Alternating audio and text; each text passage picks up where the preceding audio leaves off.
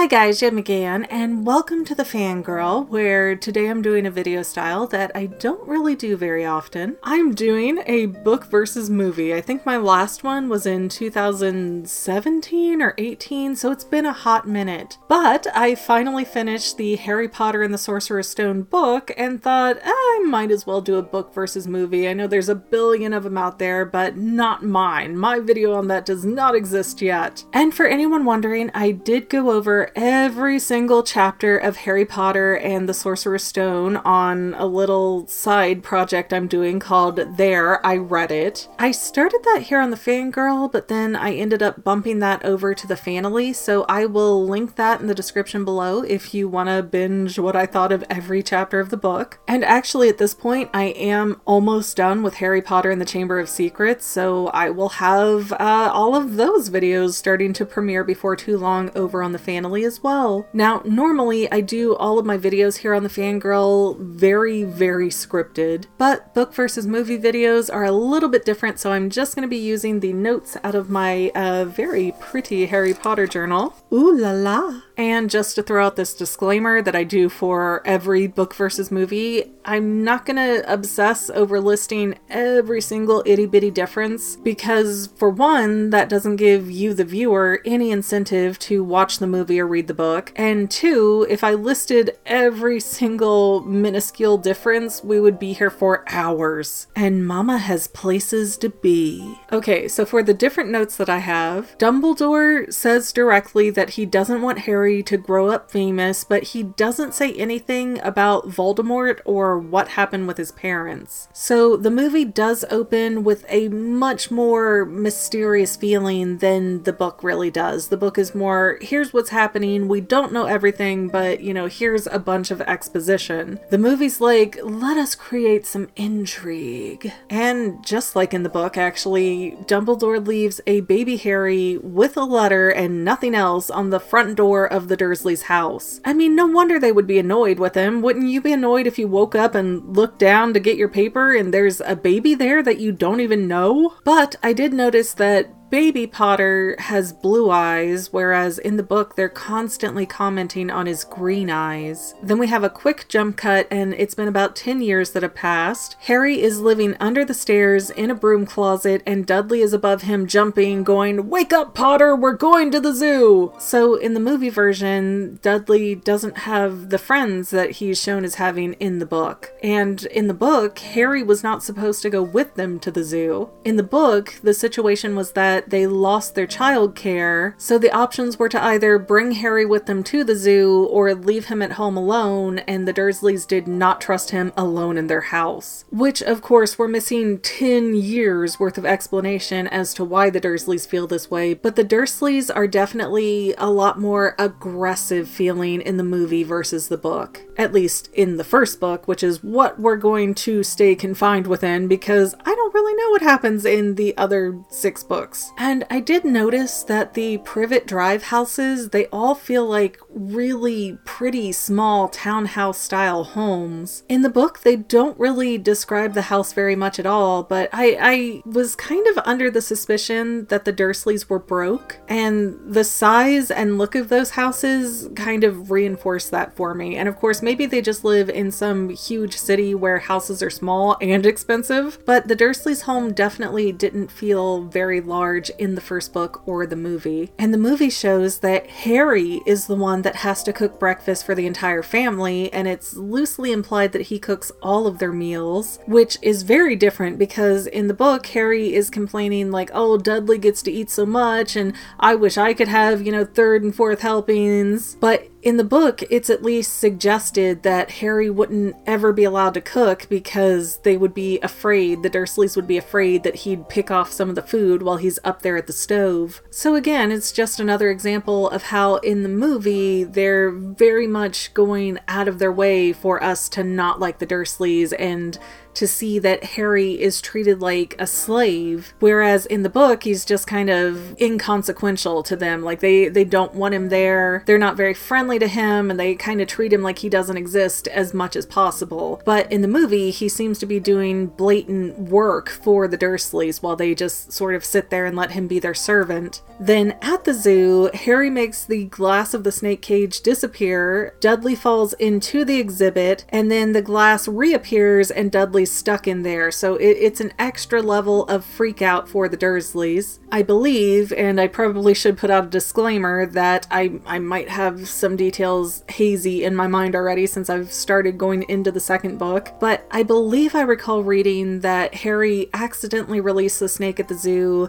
and the snake went past Dudley on the floor. I don't believe Dudley got in the habitat at all in the book. And when they get home after that little zoo incident, we see Uncle Vernon in the movie is grabbing Harry by the hair and kind of dragging him over to the closet door to shove him in there and lock it. And I will say the movie does a much better job at making Harry seem abused and very sympathetic, and they erase a lot of the attitude that we see from him in the book. Because in the book, he may not challenge Vernon, face to face directly very often, but his internal dialogue is sort of, well, I'm better than all you people anyways, and here's why you all suck and I'm the greatest. And it's got a very heavy arrogance to it that made it very difficult for me to like Harry in the first book. But then we do see Harry in the movie playing with these little war figurine toys, so he does have some belongings. It seems like the Dursleys did give him things at one point in time, and they're not broken, so I don't think it's stuff that like Dudley discarded and Harry took. I think it's more of a situation of the more magical Harry got, the less the Dursleys were willing to treat him like a person. And then shortly after that, Harry's out of the closet and we see him serving the Dursleys cookies. So again, there's a very butler-esque feeling in the movie, but I don't think the Dursleys would have dared let Harry do that in the books, because I think for one, Petunia takes pride in doing that housewife cooking kind of thing, and for two, like I said before, they wouldn't want Harry to take or consume any of the food. But all the Hogwarts letters start pouring in. They end up in the little shack rental out on the rock, and Harry is laying in the floor at night drawing himself a little birthday cake in the dirt. And again, that does make him seem so much more like a sad little puppy dog pathetic in the movie versus in the book, where he's just constantly going, well, I never get this. Well, I never get to do that. Well, I don't know why they're treating me this way. It's a much different vibe from Harry in the book that I don't care for. Then Hagrid comes in, he hands Harry a cake, Dudley steals the cake, and then that is the point where Hagrid goes flick flick and puts a tail on Dudley in the movie. Now, to the contrary, in the book, again, maybe my memory is fuzzy, but I don't remember Dudley actually getting into Harry's cake. What I recall from the book is that Uncle Vernon was getting mouthy with Hagrid, and so Hagrid got irritated and punished Vernon by putting a tail on Dudley, which I found that upsetting because at that point, yeah, Dudley's not great, but he's also an 11-year-old boy, so to be mad at the father and punish Dudley just for standing there was messed up in my opinion. Did not care for Hagrid doing that at all. And then in the movie, Hagrid and Harry leave the shack immediately to go shopping at Diagon Alley, whereas in the book, Hagrid spends the night and makes everybody uncomfortable. When Hagrid and Harry get to Gringotts in the movie, it also seems like a very smooth ride to the vault, like they just roll up like no big deal. In the book, it was described much more like a roller coaster ride where you went on these crazy speeds all over the place and you knew you were way, way, way deep underground. In the movie, I guess you could infer that all of the bank vaults are underground, but it definitely removes that sense of how far down they had to go. And in the movie, as soon as they're done shopping at Diagon Alley, it is straight to the train station. In the book, Harry had to go home for like a whole other month and get dropped off at the train station by the Dursleys. They were just like taking your junk out of the car, throwing it on a trolley, peace out, bye. They didn't help Harry get to the train. They didn't make sure that the train was even real. The Dursleys were just out of there and glad to be rid rid of Harry. Then in the movie, Harry does run into the Weasleys who help him get through the platform, but Harry never actually introduces himself until Ron comes to sit with him in the train. And in the book, they find out who he is a little earlier than that, and everybody's starting to clamor that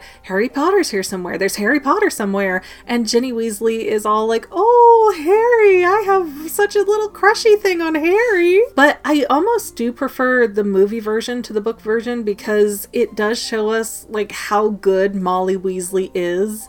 She wasn't going, well, you're nobody, so I'm not going to help you. She saw a kid in need, so she told him what to do. She went that extra mile to try and help him. It wasn't like, well, I helped you because you're Harry Potter. I helped you because you were a kid in need. And I love Molly Weasley so much that I like that representation of her better, I think. And I did notice in the movie that the train stops and lets everyone out at Hogsmeade. In the book, I don't think it clarified. It kind of felt like the book pulled up right across the river, lake, whatever, from Hogwarts, and then they had to travel a little bit more to get there, but for the most part, they were right there. So the movie at least gives me a better map of where things are in this city townscape that they're in. And in the movie, there is no stressfulness of all the first years waiting in the hallway going, oh, what's going to happen next? Oh, I hope it's not a test. Oh, I hope it's not this. It's going to be awful. What are they going to do to us? Why are we separated? And none of the ghosts walk through the hallway either, which is kind of sad because the ghosts are always fun. Instead, in the movie, the kids go straight to McGonagall, and for some reason, she has Trevor right at her feet. Trevor, of course, being Neville's missing toad that he lost somewhere on the train. And in the book, Malfoy actually meets Harry while they're on the train, but in the movie, Malfoy meets Harry right before they're about to get sorted, so it just really doesn't create a huge difference in the story, but it's contextually a little bit different. Because it is strange, in the book, the kids are moving around the train a lot more, like there's a lot more interruptions and people coming to see Harry and stuff like that, and they really just skip over that in the movie, and it's a quiet train ride for Ron, Harry, and Hermione, which, now that I've said that out loud, it feels like Hermione is joining their group a little bit too early. In the book, Hermione does meet the boys when they're on the Hogwarts Express, but they're not really friendly for a long time after that. But in the movie, it just felt like Hermione came onto the train car and woo, now we're all friends, which makes it a little bit more strange at Halloween, but we'll get there in a minute. Anyways, in the movie, the Sorting Hat is not done alphabetically. Hermione is the first to get sorted,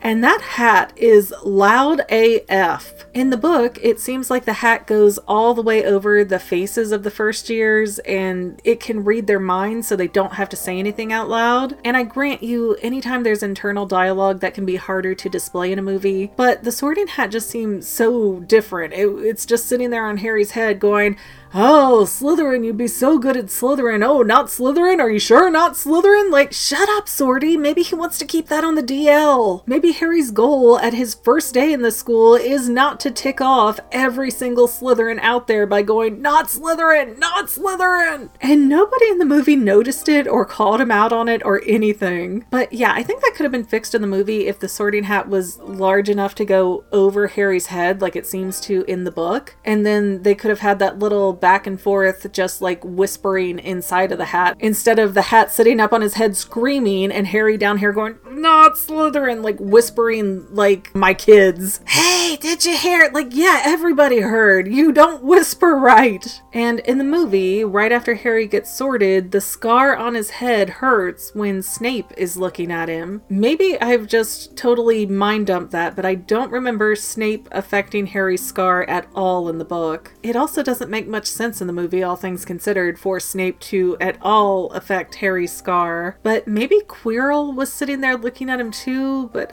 I don't recall seeing him. The camera was very focused on Snape. And the word prefect, the book loves the word prefect. They say it at least 5 billion times. In the movie, that word does not come up one time until Halloween, and then they don't even explain what it is. So for anyone else who had not read the books before like me, a prefect is one of the students who are an upperclassman and they're sort of in charge of the whole house. house. It seems like each house might have multiple prefects, but they're basically the one you go to for whatever problems you have. If you're familiar with the Boy Scout system at all, it'd be like your patrol leader or assistant patrol leader, maybe even your senior patrol leader. But it's just one of those chain of command things where if you have a problem, you go to the prefect. If the prefect can't solve it, they'll go to a teacher. If that professor can't solve it, maybe they'll go up to Dumbledore or somebody else. You know, it keeps the little kids from just going straight up and bothering professors or Dumbledore or whoever they can get a hold of for every little thing. And then when Harry finally gets in potions class, in both the book and the movie, Snape gives Harry a really hard time, but in the movie, it shows that Harry is actually writing down exactly what Snape is saying, and Snape accuses Harry of not paying attention. The book doesn't do it like that. It's just like right away Snape doesn't like Harry and he starts kind of digging in on him. But in the movie, you know, with Harry taking these notes, it again makes him seem more sympathetic. He's this good kid doing what he's supposed to do, and then this teacher's just picking on him for no good reason. And it's just another example of how the movie really demonstrates Harry as a lot more likable. But it's also a double-edged sword because the more likable Harry is, the less faults he tends to be seen with, and the more godlike he is over just a normal kid in this unusual situation. Then we have a mail day with all the owls rushing in. Neville gets his Remembrall, which is a ball that turns red when you forget something. And that's the same in the book and the movie, but I am curious, what are the contexts of forgetting something, quote unquote? Because, I mean, we're always forgetting something as people. We don't retain every bit of everything we're ever told or that we ever see or that we ever do, so shouldn't the smoke in a Remembrall constantly be red? Then it is time for flying lessons, the very first flying lessons of the Hogwarts year, and in the movie it is Neville's broom that just kind of takes off first and goes crazy and all over the place, and Harry himself hasn't moved yet. In the book though, all the kids seem to be doing some flying for the most part if they could, and Harry was seen as being very naturally talented on his broom, but then Neville got hurt and had to be escorted out of the area. So in the movie, Harry just going up in the air after Malfoy and catching the Remembrall really quickly and doing all of that, it felt a lot more sudden and out of nowhere, and it was just over in a flash. If any complaint I have about the movie, it's that it clips along so quickly that it can be hard to keep up with everything that's going on. It's just so fast. And it's not a little movie, it's 2.5 hours long. But then McGonagall shows up and she's taking Harry to find Wood. In the book, it's Flitwick's class that McGonagall interrupts to take the Quidditch captain Wood out. But in the movie, it is Quirrell's class, and I actually realized that Flitwick does not come up one time. The entire movie just abandoned Flitwick completely. I hate that. Then Harry gets on the Quidditch team, and in the movie, Ron says first years never make the team. In the book, there was a whole rule against first years, and they actually had to get permission from Dumbledore to let Harry play. Then in the movie, one of the moving staircases move, like they do, and it forces Ron, Harry, and Hermione onto the 3rd floor where they end up seeing Fluffy. In the book, they were up there, I believe, exploring of their own accord when they had to duck into the room with Fluffy. And I also noticed that in the movie, all the classes are mixed with kids from every different house, whereas in the book, they keep it all Gryffindor, all Ravenclaw, all Hufflepuff, whatever. And then every so often you'll have a doubles class where it'll be Gryffindor and Slytherin together or something like that. But for the most part, the kids are not blended. They all stay together based on their houses. So movie-wise, they made Hogwarts a lot more, I guess, Americanized, because it's pretty rare in the United States for kids to stay with the exact same group of people through every single class change. Usually it's mixed up based on a student's interests, their skill level, whether they're going to college or not, that kind of thing. And the movie has a kid that keeps sort of blowing himself up for comic relief. I believe they said that was Seamus. And also in the movie, the troll that gets loose in the castle goes into the girls' bathroom of its own accord. In the book, Ron and Harry kind of lock the troll into the girls' bathroom, not realizing that's where Hermione is. And then the owls come again, and Harry gets his Nimbus 2000 delivered right there at the breakfast table, lunch table, whatever, all the tables really. And in the book, Harry reads a note first that says, "Don't open this here at the table, open it in your room." But in the movie, he just opens it right there at the table and like, wow, it's a Nimbus 2000, that's amazing! And then we just see McGonagall kind of nod over in the background there to say she got it for him. In the book, I do believe that McGonagall signs the letter that she sends to Harry. Like, she's very pro-Gryffindor, pro-Quidditch, so getting Harry a broomstick is kind of her donation to the team. It's not just like, well, here's this poor little boy who can't buy his own stuff, so I'm gonna help him. McGonagall is much more of a boosters club kind of gal in the book, rather in the movie, where she just seems to kind of feel bad for Harry. And then at the Quidditch game, the movie makes it so much more dramatic. In the book, Harry is being shook around on his broomstick, and when he gets off of that, he has the snitch in his mouth. In the movie, once Harry is free from being shook around, he then dramatically goes after the snitch by standing on the broomstick, and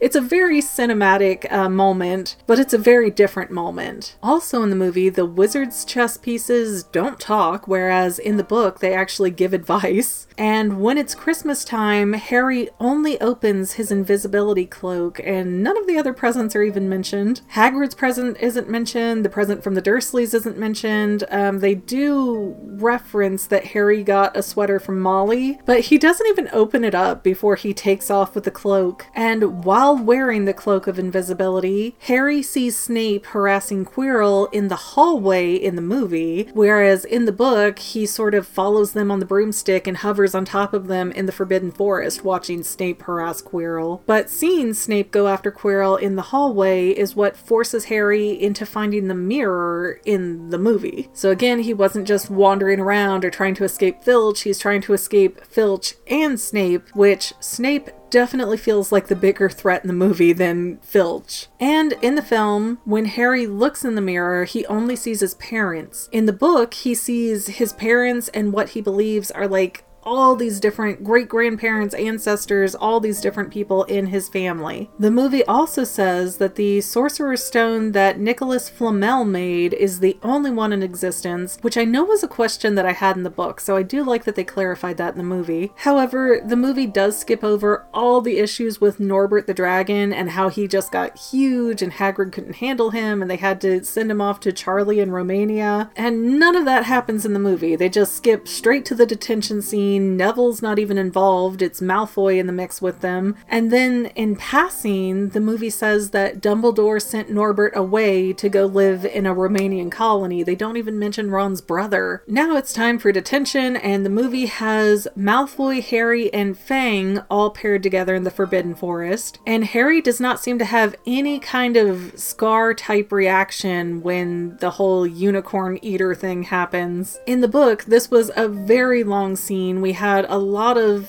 centaurs, I think they're called, the horse human people, and how you couldn't get a direct answer out of them, and they had issues with all the human and wizard stuff going on, and they didn't want anything to do with it, and how dare so-and-so help Harry. It was a whole big thing that's just completely condensed to like 2 minutes of the movie. Then, because the movie is clipping along so quickly, we have the kids trying to get down the trapdoor to save the Sorcerer's Stone. And because the movie cut out the part where Hagrid gives Harry a flute for Christmas, they just walk into the room with Fluffy and this enchanted harp is playing and Fluffy's asleep. And then for no explained reason, the harp just stops playing so that Fluffy can wake up and make a moment of suspense in the film. And of course, it's cheap suspense. No giant dog is going to eat some kids in a children's film. But, you know, instead of Harry having to put Fluffy to sleep and then they jump down the trapdoor, now Fluffy's asleep and they have to move his paw and get down there, but then Fluffy wakes up and he's biting at them like a velociraptor right as they're falling down the hole. And the movie also does not give a very good sense of how far they had to drop down that trapdoor, because it was,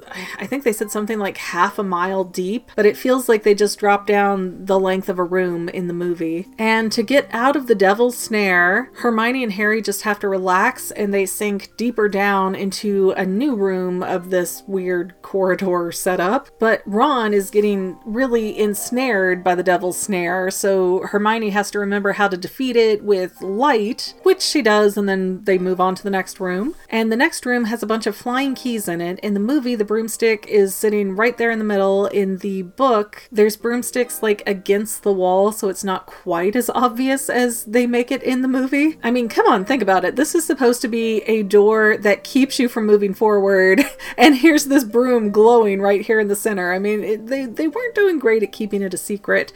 They also don't explain in the movie how Harry knows which key is the right key. And in the book, it's because the key with the crumpled wing has crumpled wings because somebody grabbed it and shoved it into the keyhole. But as soon as Harry touches the broom, all the keys get mad and start going after him very angrily, which I don't believe is how they reacted in the book. Then the kids are doing the giant life-size wizard's chess, and Ron gets physically hurt in the book. Like, they don't know if he's alive or dead when they leave that room. They're really worried for him. But in the movie, the wizard chess piece just seems to attack the horse, and then Ron falls over. So it doesn't really feel like Ron's that hurt. But at that part in the movie, Harry tells Hermione, okay, go take Ron and go back and get help. I'm going to move forward to the last room on my own.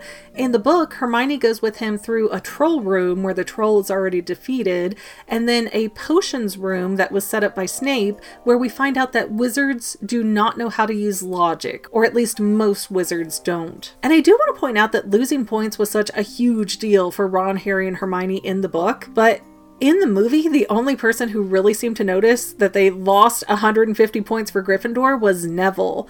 And then Neville gets petrified for that in both versions. But everybody was really upset with Harry over that in the book. And there's really no larger sense of what's going on with the Gryffindor house in the movie. Also, in the book, when we get to that last moment where Harry is fighting against Quirrell and it says he's burning Quirrell, I never got the impression that Quirrell died from that, just maybe put in a debilitating state. But in the movie, he turns to ashes and falls apart. So it's a very clear difference. We also see what looks like the spirit of Voldemort come up from the ashes and pass through Harry, which again, I don't think anything like that happened in the book. If it did, I totally blanked out. But overall, between the book and the movie, I mean, again, there's no Flitwick in the movie, which I hate. I thought he was such an interesting little tidbit here and there. And everything in the book that made Harry seem even slightly bratty got cut out from the movie. Even a lot of the Dursley bits that make them seem a little bit more strange or unlikable were completely removed. And I find it weird that in the movie, Harry certainly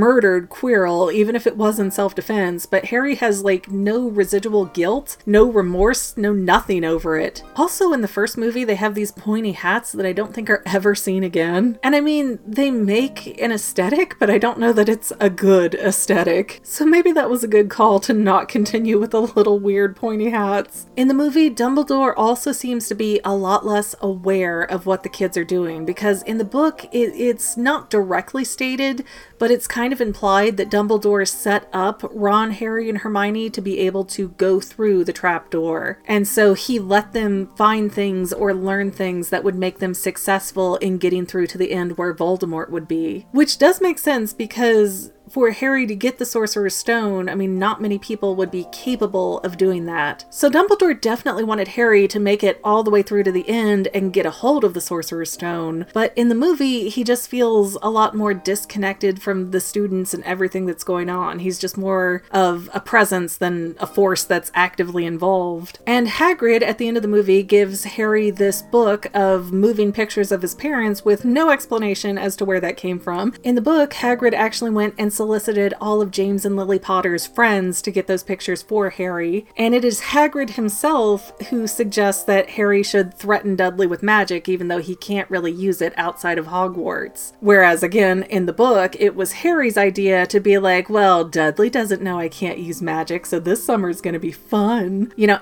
anything that was even remotely bratty about Harry was totally taken away. Nothing's his fault anymore. And yes, that does make him more likable in the movie, but it also makes him less of a three-dimensional character, I think. And also at the end of the movie, there is no invite for Harry to go to Ron's. Hermione doesn't say anything about writing people, and the Dursleys aren't shown to pick Harry up at the train station like they do. And I think that's all the notes that I took for this movie. This has been a very, very long video. But in terms of which is better in the book versus movie debate, I mean, I guess that all depends on what you want from your Harry Potter experience. If you want Harry to be more perfect and more godlike, then the movie is the way to go. If you want Harry to be kind of less likable and maybe the Dursleys to have more character, more room for development, or even just to see other characters besides Ron, Harry, and Hermione get character development, then the book is definitely the way to go. Either way though, I hope you have enjoyed listening to me go over these many, many notes. Again, if you would like to listen to my Harry Potter chapter by chapter breakdowns, those are available on my mini side series thing, There I Read It, which is on the Fanily, or you can just find the podcast directly if you prefer. I mean, it's not really a visual kind of show anyway, so the podcast works just as well. But I want to thank everybody for watching,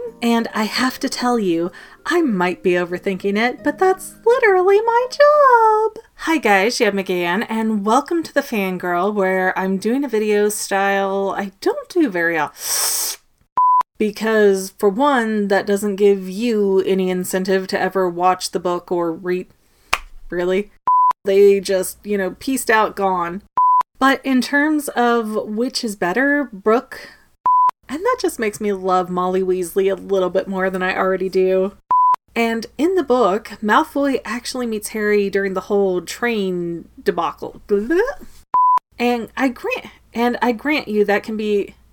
And I do want to point out that losing points was such a big deal for Harry, Hermione. We'll leave that part out.